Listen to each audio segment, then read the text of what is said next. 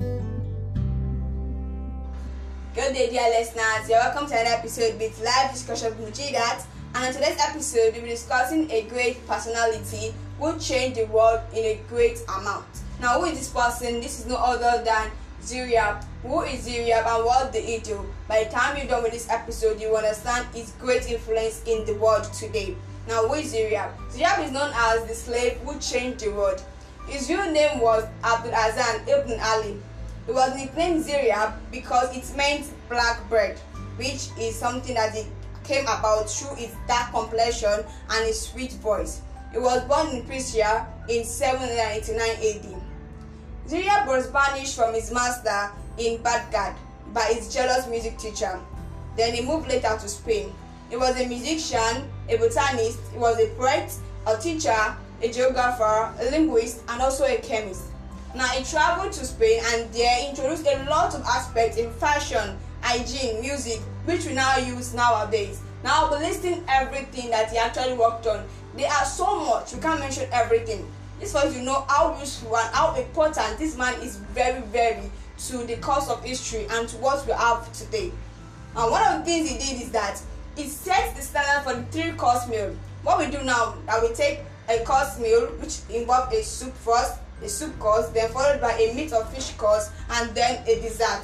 It was one that introduced this style of eating and became popular in Spain, and from there it spread throughout the whole of Europe and all over the world. He also invented the underarm deodorant, what we use nowadays to look pretty, to make us avoid body odor. It was one that invented this wonderful creation. He also introduced a early form of toothpaste. Now, which was not so designed like the one we have now, but it was a kind of toothpaste that was pleasant and was one of the kindest, one of the most interesting one that people could actually use and could make them smell pretty. Another thing that he did was that he suggested different clothing for weather and season.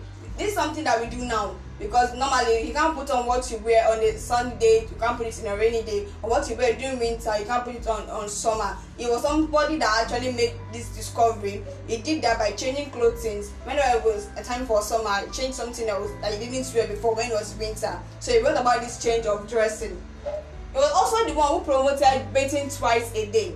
Normally before, not everybody actually put the idea of going bathing at all, not every day. Some people actually bathe, let's say once in a week.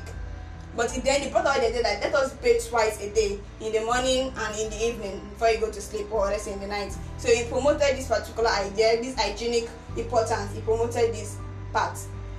Also, he popularized shaving and short haircuts among men.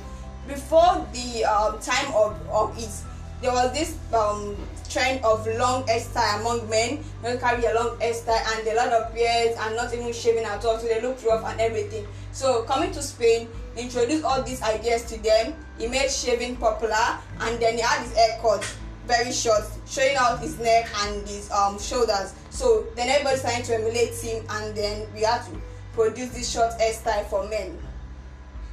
He introduced the use of crystal as a container for drinks, which was more effective than the metals. Now initially it was metals that were used for creating for the containers of drink, but he then introduced that let us use crystal and they are more efficient. So it was one that brought this particular and very interesting idea. He also laid the early groundwork for the classic Spanish music which we have nowadays. Now he was one that laid the groundwork for the classic music, that is Spanish music. He influenced it a lot by making a lot of changes to the historical musical instruments and making sure that everything came together into a greater form, and then he changed it in a great form. Now all these things he did, all these particular things he have done, they were actually in Spain initially, but the students then spread this culture all over the world. I'm very sure now we can see how important this man is. So whenever you think that I'm going to take my bath today, I'm going to take it in the morning and the afternoon, or let's say in the morning and the evening, so you know who actually brought this idea. And whenever you're putting on your deodorant, know who brought this idea.